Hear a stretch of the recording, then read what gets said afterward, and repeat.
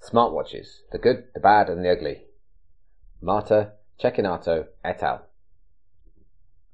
Abstract. Wearable computers are expected to become the next big thing, but popular press is divided on whether they will be successful. In this paper, we review the existing literature on one type of wearable, smartwatches, and extend their definition, in addition to highlighting the need to understand users' everyday appropriation of these technologies. We present initial findings from an ongoing interview study with 10 early adopters. That is, to the best of our knowledge, the first to investigate why and how people use smartwatches in real life.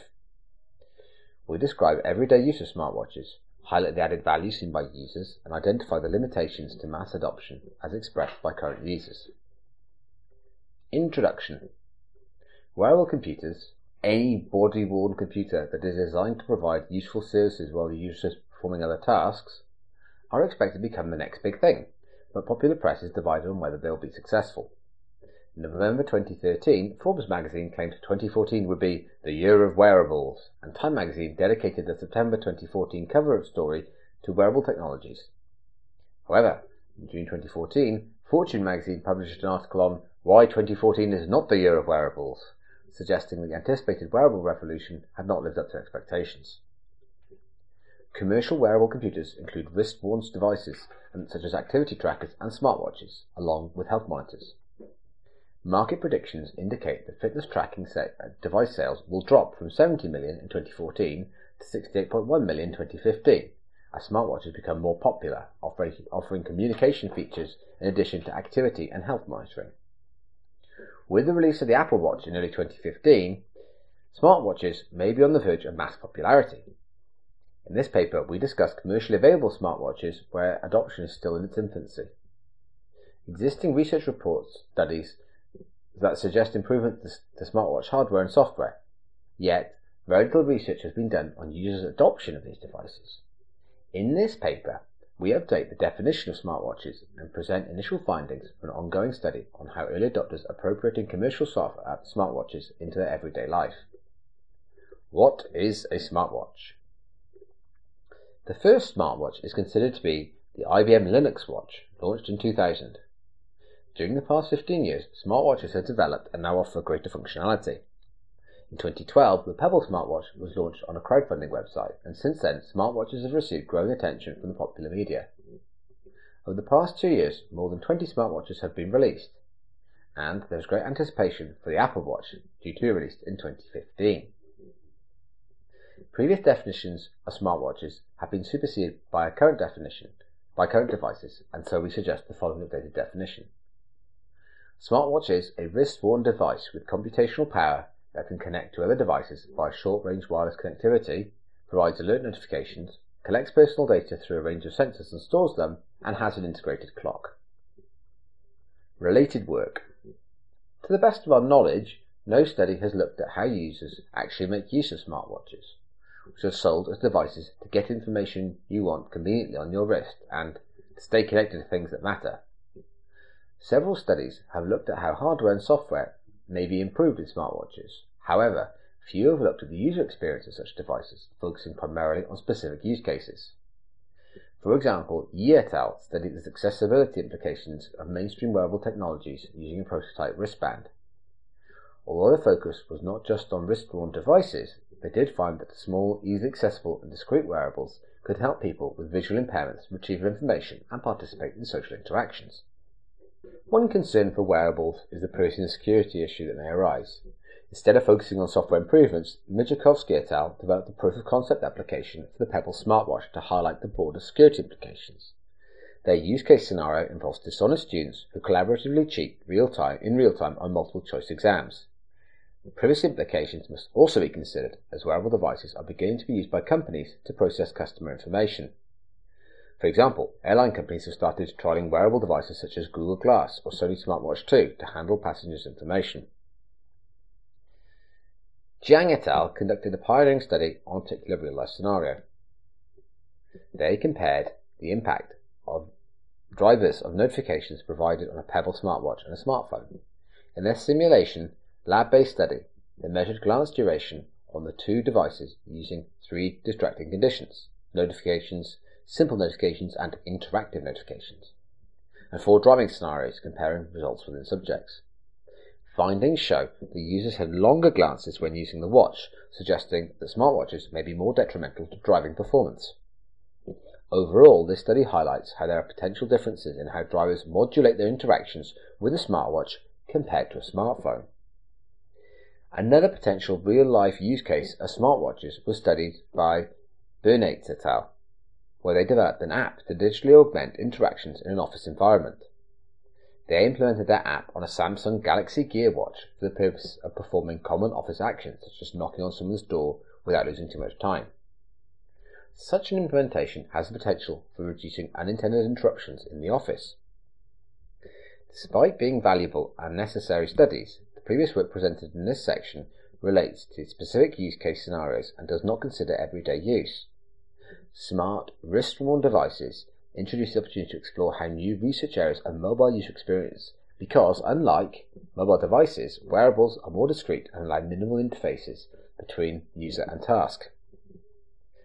To the best of our knowledge, this is the first study that reports findings on why and how people use smartwatches in real life. By conducting exploratory interviews with early adopters, we are able to identify why people are buying them, the added value and the limitations for mass adoption. Method. We conducted 10 semi-structured interviews with early adopters of smartwatches. Participants were recruited through flyers, advertisements on social media, and online groups, and by word of mouth. They completed a recruitment survey to be selected for the interview. Selection criteria involved owning a smartwatch for at least 3 weeks, living in the UK, and being over 18. Participants were all males with ages ranging from 26 to 63. Occupations included PhD student, software engineer, business development manager, chief innovation officer, design evaluation specialist, UX consultant, UX researcher, commercial manager, and design evaluation specialist. 90% of participants were educated at undergraduate degree level or higher. Overall, participants reported experiences with the following smartwatches: Pebble, Moto360, LG G Watch, and Samsung Gear S. As an incentive to take part in the study, participants were entered into a prize raffle for one of 3 £25 Amazon vouchers. Findings presented in this paper are the result of an ongoing thematic analysis of the data. In the recruitment survey, participants all defined themselves as either innovators or early adopters, and one participant considered himself as part of the early majority category.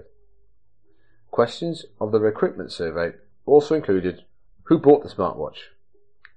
How long have you used a smartwatch for? And do you own a traditional watch? Only 2 participants paid full retail price for their smartwatch, 2 participants received one through their work, and the rest bought them at a discounted price. They all reported owning their smartwatch for at least 3 weeks. Confirming their self-classification as innovators or early adopters in the survey, the main reason for getting a smartwatch was curiosity. It's what's next, participant 5. I wanted to be one of the first people to try those things because it was promising things that we have never experienced.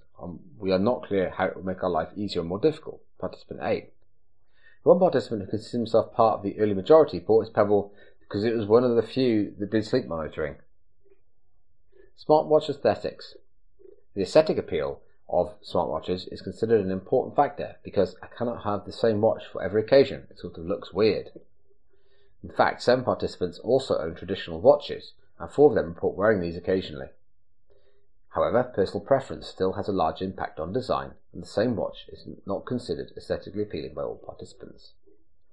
The Pebble is pretty unassuming looking. It doesn't really look like, oh, look at that fancy piece of tech. I'm a bit uncomfortable with some of the Android watches though, because some of them are quite ostentatiously kind of like, look at this techno widget gizmo thing, participant 1. The round face, the form factor of 360 made it an easy choice, participant 5. Smartwatch use in everyday life. The way people use a smartwatch is dependent on personal preferences. The participants variously reported that they use their smartwatch for notifications, as an augmented traditional watch, as a health tracker, as an entertainment device, or a combination of the above. The following 3 examples demonstrate ways in which participants have appropriated their watch. Now I can leave my phone somewhere with the volume turned off, plugged in and charging. If someone sends me a message, I can see someone's messaged me. I can see who it is and decide whether I care to go and see what the long message is about, or just ignore them if they're not important. Participant 3. I jogged home last night. I was running 3 apps at the same time. This is the first time I ran home. I had Google Maps running. I was also running Spotify. So I had my phone in my rucksack with the headphones in my ears and the watch on the wrist. Spotify's playing tunes, delivering me entertainment, and then I've got Runkeeper as well, tracking my progress. It's kind of like a brilliant triumvirate. Participant 5. A lot of the time I actually use my Pebble as a watch. It's really important for me. I can't tell the time, so the watch face on the Pebble that says in words what time it is. That was one of the first watch faces they mocked up, and I thought, oh my god, I need to have this. Participant 1. Added value and limitations to smartwatch use. Overall, several participants noted the main benefit of having a smartwatch is to be less dependent on one's smartphone, especially in social situations. I don't think it's an exaggeration to say that it has changed my life in the last 30 days. I'm less rude, I don't take my phone out of my pocket when I'm with people, I stopped doing what I call smartphone Fosbury flop. You know, the high jump move where somebody will lean backwards in their chair in order to make room to get their phone out of their pocket. Participant 5. It means I'm quicker at seeing text messages, but I'm probably less likely to actually write a response. Participant 1. It means I'm not hanging out with people and always checking my phone. Participant 3. In public, people prefer the fact you look at the watch as opposed to the fact you're looking at a phone. Participant 4. However, despite recognising the added value of unobtrusive notifications, participants acknowledge that smartwatches are still in the early stages and therefore only suit early adopters. I don't really think there's much of a reason for them. Participant 2. The intention is nice. They want you to keep your phone away. It's a really tiny device on you that sort of monitors you and pushes all your information, all important notifications to you. But even though all that is promised, it still feels like it's halfway. It's quite odd that they have this thing they call smartwatch, but isn't in any way smart. Participant 6. I would recommend people not buy them. It's not like the original iPhone. I think the smartwatch is kind of in that phase. Unless you really want to play with it, really don't bother. Participant 1. Discussion and conclusion. In this paper, we've extended the definition of smartwatches and presented initial findings from an ongoing interview study with 10 participants who have used a smartwatch for at least 3 weeks. Despite coming from an all-male sample of primarily mid-30s users with careers in technology, these findings represent the first to consider everyday use of smartwatches. As suggested by our title, we can summarise our main results about early adopters and the use of smartwatches as the good. In the paper, we emphasise the added value of smartwatches in being able to retrieve unobtrusive notifications in social situations, hence reducing mobile phone dependency. The bad. Despite the general appreciation for inconspicuous notifications, early adopters from this study are still confused as to what the real benefit of a smartwatch is. When compared to a smartphone, they do not offer enough additional functionality in order to take them off for mass adoption. The ugly? Aesthetic desirability of smartwatches highly depends on personal preferences. As our participants pointed out, smartwatches have not entirely replaced traditional watches, and users have different opinions about what a smartwatch should look like.